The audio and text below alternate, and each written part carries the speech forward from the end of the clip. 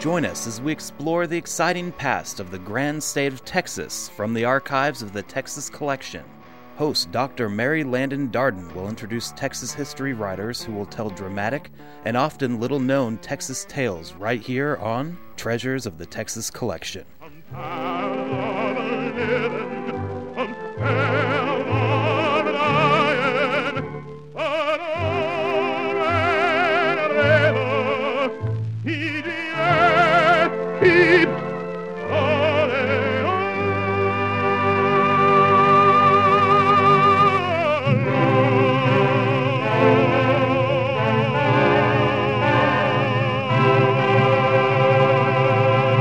Remember that song?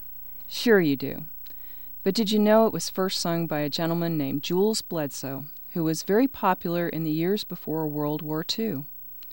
Here to tell us Jules Bledsoe's remarkable story is former Billboard editor, author, an associate professor of journalism, and, by way of full disclosure, my husband, Robert Darden. Welcome, Robert. Oh, it's my pleasure, Mary. Thanks for having me. What can you tell us about Jules Bledsoe and that oh-so-very familiar song? Well, what you've been hearing is Jules Bledsoe singing Jerome Kern and Oscar Hammerstein's immortal Old Man River from the groundbreaking Broadway musical Showboat. This particular recording, by the way, is from 1931 from the original English cast, and he's accompanied by Paul Whiteman and his orchestra. But it was Bledsoe who originated this role, rather than the better-known Paul Robeson, who would later sing the song in the movie version. So, who was Jules Bledsoe? Well, unfortunately, Bledsoe is hardly known today, even though he was also the first African-American to sing with a major American opera company. And in his hometown of Waco, Texas, his bust still adorns the lobby of the Hippodrome Theater downtown.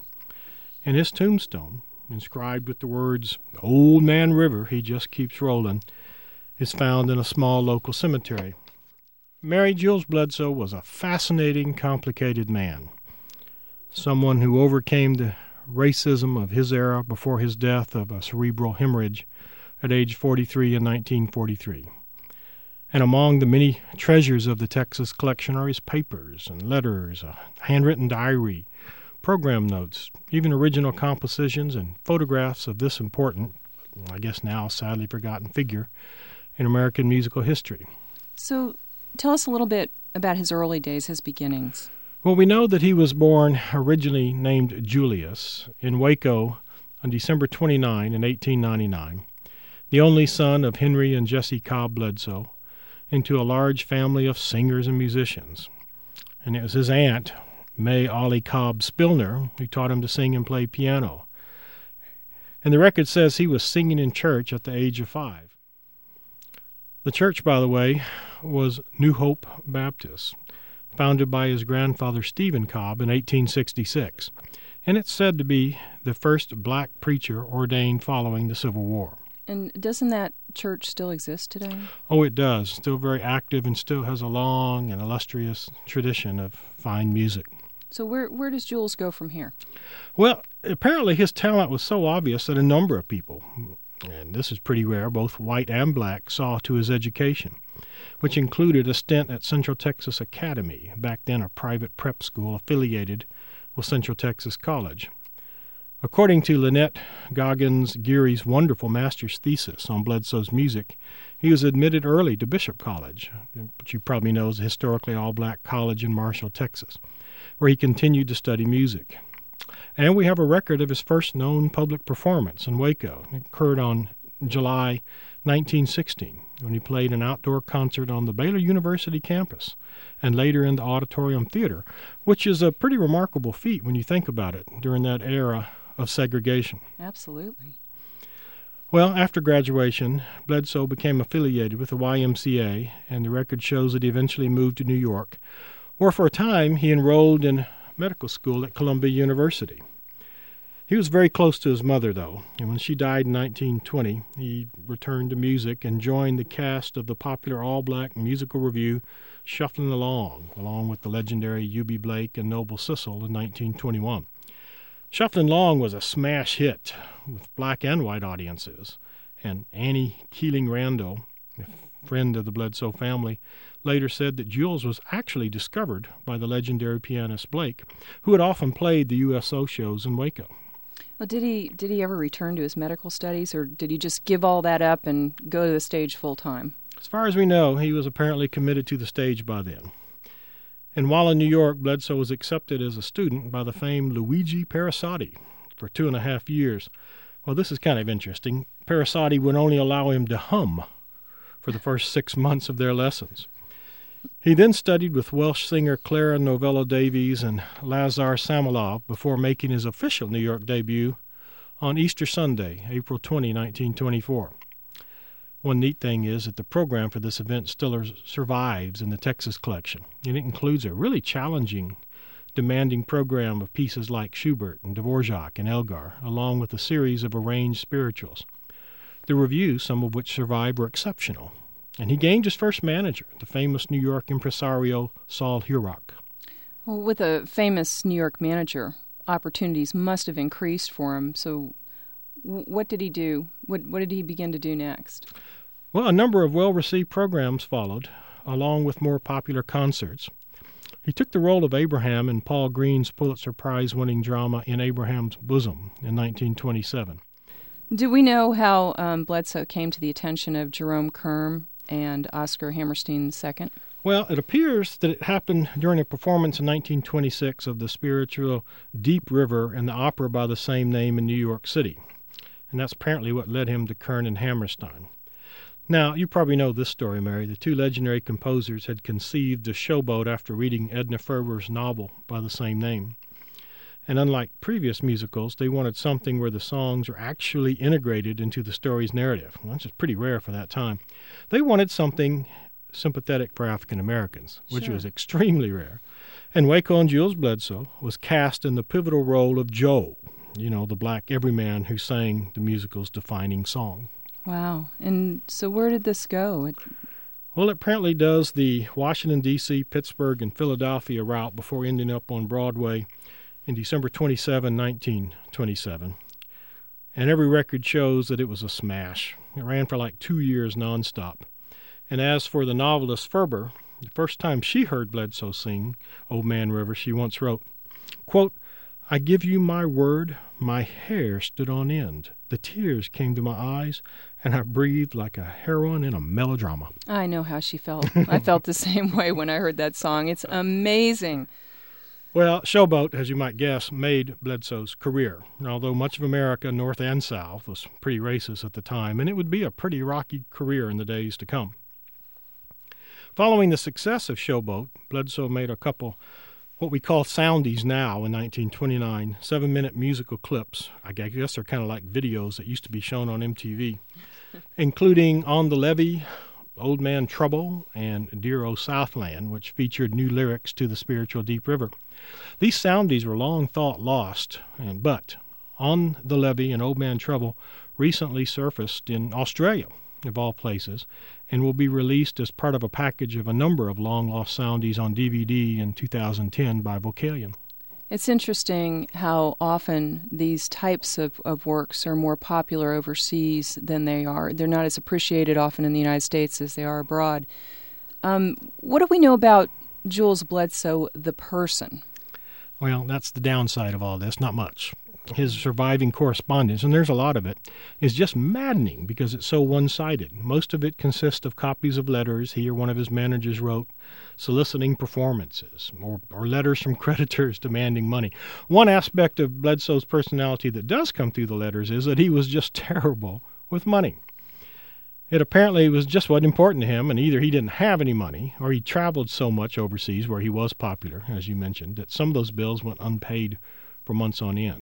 To make matters worse, he established a bed and breakfast on a working farm in Massachusetts as a retreat for African Americans. And man, it was really plagued with mismanagement and overdue bills. With a voice like that, though, you would think that a person wouldn't need anything else. They wouldn't have to be good at money. He just needed to sing. Well, he did, and that meant he sang everywhere from one-night stands at local high schools to Broadway, one after the other after the other. And along the way, that's when he became the first African-American to appear in a major operatic production in the United States. he stepped in for the role of Amonstro in Aida in Cleveland, Ohio in 1932. Well, he could sing anything. Well, he could, and he became a favorite in Europe, where he played particularly for Dutch and English audiences night after night. So much so, in fact, that he stayed many, many years abroad during tours of Europe. During that time, we have records of him singing with every principal symphony as a soloist. In fact, the only country where he didn't perform was in Hitler's Germany, where black artists were outlawed by the Nazis. Here's my favorite bit of Jules Bledsoe trivia. Share it with us. In 1933, Billie Holiday made her first record as vocalist for Benny Goodman's studio orchestra, doing the popular song Your Mother's Son-in-Law. Now, this was written for Lou Leslie's Blackbirds of 1934, and in the song there is a reference to Jules. It goes, quote, "You don't have to sing like Bledsoe, and you can tell the world I said so." Now, that's pretty famous when they're writing songs about your voice. Well, it is indeed, and it rhymes.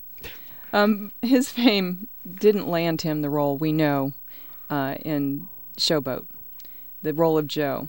So when was that made into a movie, and who was in that movie?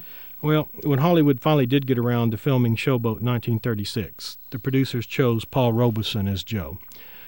And while there's nothing in Jules' surviving correspondence that addresses that issue directly, he's got to have been disappointed. My guess is that Robeson was simply the better-known African-American singer, partly because Bledsoe spent so much of his time overseas. And didn't matter, he kept plugging away, doing nightly concerts, big and small. Well, it seems so unfair, though. I mean, he was known for this. It just doesn't seem right that someone else got that role.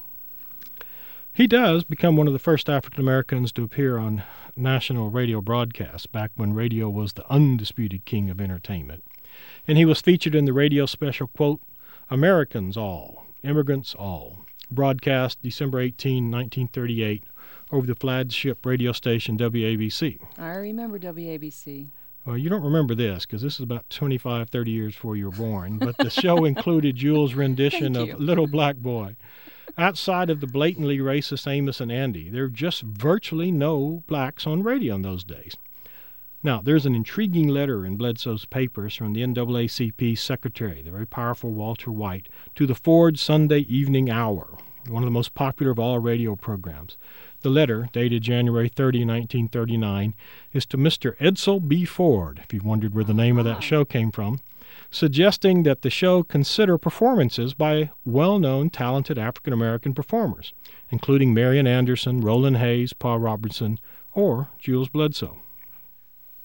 There's another interesting letter, and it's dated January 12, 1940, and it's a request from His Imperial Highness Archduke Franz Joseph, of very famous historic fame, and Archduchess Martha, formally asking to meet Jules backstage after his upcoming concert in New York City's Town Hall.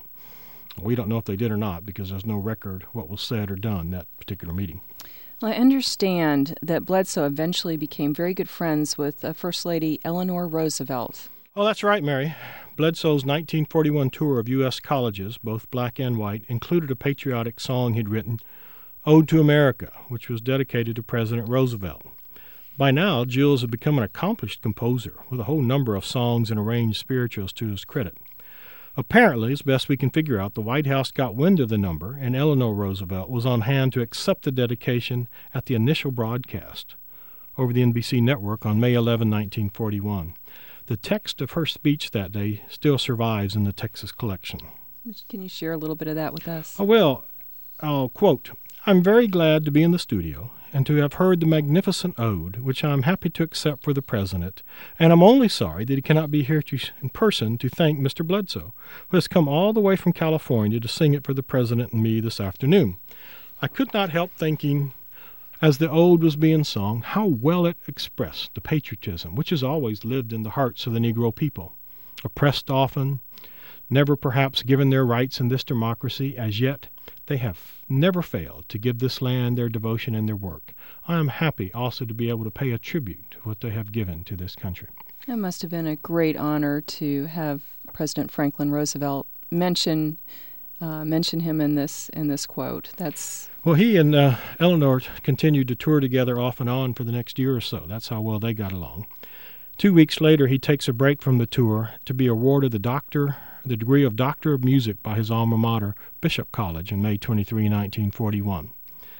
Later that summer, Bledsoe was asked to come to Washington to give another performance of his Ode to Freedom to Franklin Roosevelt in person, supported by the wonderful Howard University Glee Club. that must have inspired him. Well, you bet. Energized by that experience, Jules then wrote and dedicated the song, now hang with me here, quote, "Maybe he's your boy in khaki, maybe he's your boy in blue," for Eleanor Roosevelt, whom he called first mother of the land and of all mothers, wives and sweethearts of fighting America. Indeed.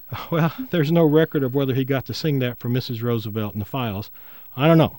Maybe it was something about the title or something. Well, she's certainly one of my heroes, too. So, now, it was about that time that Bledsoe moved to Hollywood, right? Well, yeah. He was cast in his first and maybe last motion picture, Drums of the Congo, in 1942, a very low-budget B film for Universal. His initial letters home to his sister are very hopeful. Today, though, the movie is most notable for an early appearance by the very beautiful Dorothy Dandridge, and its absolutely preposterous plot. Something about of two sets of competing secret agents who are combing Africa's jungles for a meteorite that may have secret powers, all the while avoiding territorial native peoples and rampaging wild animals. Meanwhile, Bledsoe was cast as Kalu, a tribal chief, and he gets to sing parts of 3 Milton Rosen Everett Carter songs, Round the Bend, Riverman, and Hear the Drums Beat Out. It sounds like that movie must have been written by the same author as Plan 9 from Outer Space. And it probably got the same kind of reviews. They were mixed at best. Released in July of 1942, the Variety magazine calls the film, quote, a fair programmer of convenient length, 59 minutes, and at least mentions Jules, quote, a native leader who sings portions of songs here and there, but is not featured as a soloist with a spot to himself, is Jules Bledsoe. So what about the critics here? Well, the New York Times are not nice at all. They don't like it, citing, quote, hordes of screaming Hollywood extras trying hard to look like villainous natives and medicine men jitterbugging on the village square like a lot of restive Mickey Roonies. At one point, the story comes to a complete halt while a honey bear and a hyena, of all things, fight it out, prompting one actor to ask, quote, why do we waste so much time watching these animals? And the reviewer agrees. Mercifully, in that one, Bledsoe isn't mentioned. Oh, my. Drums of the Congo sounds really awful. Well, the worst thing about the movie was that Jules somehow breaks a leg during the shooting in December 1941, and it bothers him for a year, and it cost him a couple of really important engagements.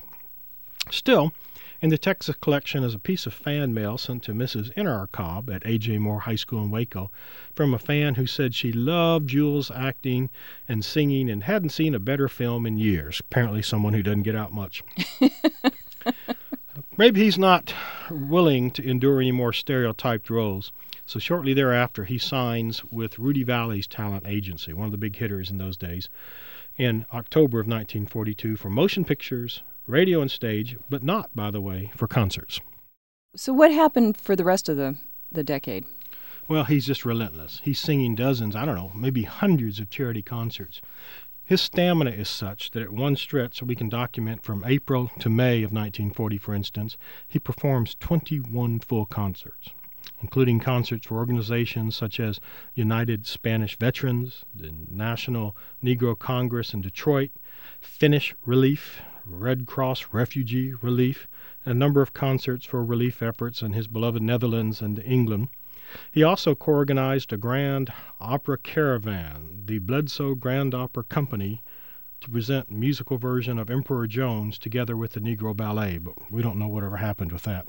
That is an exhausting schedule. I mean, even for the strongest voice and the most highly trained person, that must have been overwhelming to perform that much. He also must have had a really incredible professional repertoire. Oh, he does, Mary. In one folder in the Texas collection, there are copies of Bledsoe's repertoire, which was sent by his management to prospective clients. His active repertoire apparently consisted of 4 9-by-12 pages, single-spaced, of challenging lieder, arias, operatic roles, including Tonio from Pagliacci, Elijah from Elijah, and even Boris Godunov as the title role, along with French songs, Spanish songs, American and English songs, and a number of original compositions. Also featured are several of his own arrangements of beloved spirituals, including Steal Away, Go Down Moses, and Climbing Jacob's Ladder. There are also several newspaper clippings from the Texas leg of one of Bledsoe's tours, this one in the spring of 1941. The newspapers that otherwise were routinely given to segregationist language at best praised Bledsoe's concerts in really effusive language. For instance, on April 8, 1941, the Fort Worth Star-Telegram writes, quote, "He rates as a distributor of the gift of music, capitalized. For those who love music recognize it for what it is, wherever found." Well, I think we all need to know that whether or not he came back to the South and performed in his hometown of Waco. Yep. The Waco Sunday Tribune Herald on February 23, 1941, trumpeted Bledsoe's upcoming March 13 concert, noting that while he had toured with Showboat in Europe, and Hitler's fascist Germany never allowed him to sing, there's probably more than a little irony here that the writer apparently missed the fact that because African Americans at that time were still banned from restaurants, hotels, and most venues, unable to vote, assemble freely, or even participate in the most fundamental freedoms accorded to Americans, and would remain excluded for another 25 years, he still mentioned he couldn't sing in fascist Germany. As for Bledsoe, he bravely included a section called, quote, "Songs of Freedom and Hope." And in the program notes, he has this to say, quote, "They are dedicated to the victims of racial, religious, and political persecution, through whose suffering we in America have again been made conscious of the true meaning of freedom and democracy." Pretty brave words. Indeed. And tell us about his last concert. Well, this was apparently for British war relief, and it was for a mixed audience of about 2,500 people who demanded repeated encores.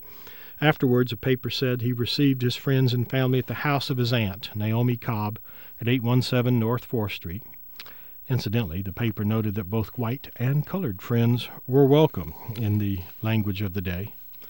And in the summer of 1943, Bledsoe embarked on yet another overly ambitious tour selling war bonds for the same government that wouldn't allow him to vote in Texas, often appearing with his friend Eleanor Roosevelt. So I know we're approaching the end here. What finally happened? Well, by all accounts, he was just exhausted. And he goes to his manager's house on July 14 in Hollywood, and at age 43, he dies of what's said to be a cerebral hemorrhage. His death was front-page story in the July 15, 1943 edition of the California Eagle, Los Angeles' largest African-American newspaper. And his body was returned to Waco for a funeral service, and his memorial service was also front-page news of the Waco News-Tribune on July 21st, 1943. So sad. Well, it was held at his beloved Second Baptist Church and had an amazing 1,800 mourners, both black and white. And the church was filled to overflowing. This was the church, remember, his grandfather had founded and where he had sung. Throngs of people are said to have stood outside the doors and windows to listen, including a number of friends who'd come from the Netherlands, by the way. And the eulogies were delivered by Dr. A.J. Armstrong of Baylor, Dr. J.J. Rhodes of Bishop College, and Dr. J. Newton Jenkins, pastor then of New Hope. Well, by the way, I'm sorry. Oh, no, I was just going to say that's quite a list of dignitaries. It is, and particularly during wartime to travel. That was a big deal. He never married. Lynette Gary's thesis says that Bledsoe once began a biography, starting writing in pencil in his flowery, almost unreadable handwriting on a small tablet. And she notes that at one point he had this to say, quote, "In order not to pass out of this world forgotten in a few years like the vegetable that is plucked and forgotten after consumption, do some unselfish good. Touch and influence some young budding life for good, as you are using life on borrowed time, and posterity will bless your name and your memory, and you will not have lived in vain. You will have a place in the hearts of men of succeeding generations." It does not take genius or fame or fortune to touch a young growing life. All it requires is a good heart and a kindly spirit. It is such a shame that Jules Bledsoe isn't better known today. Oh, I absolutely agree. But he's just nearly forgotten. Though he had so much talent, and the talent to touch, as he writes, quote, the hearts of succeeding generations. His modest tombstone is in a small, out-of-the-way cemetery in East Waco. Only a couple of recordings of his rolling baritone survived the decades. And the Texas Collection's boxes of his papers only hint at the power and perseverance of the man who defied Jim Crow's official and unofficial laws to carve a legacy for himself. But I think each time Showboat is performed, each time the song Old Man River, that mournful litany of the sins of racism, is sung, I think that Jules Bledsoe lives on. And you know, Mary, that's not a bad legacy for any of us. I couldn't agree more. Thank you so much for joining us today, Robert. It's been my pleasure. We will close the show today with more of Jules Bledsoe singing Old Man River.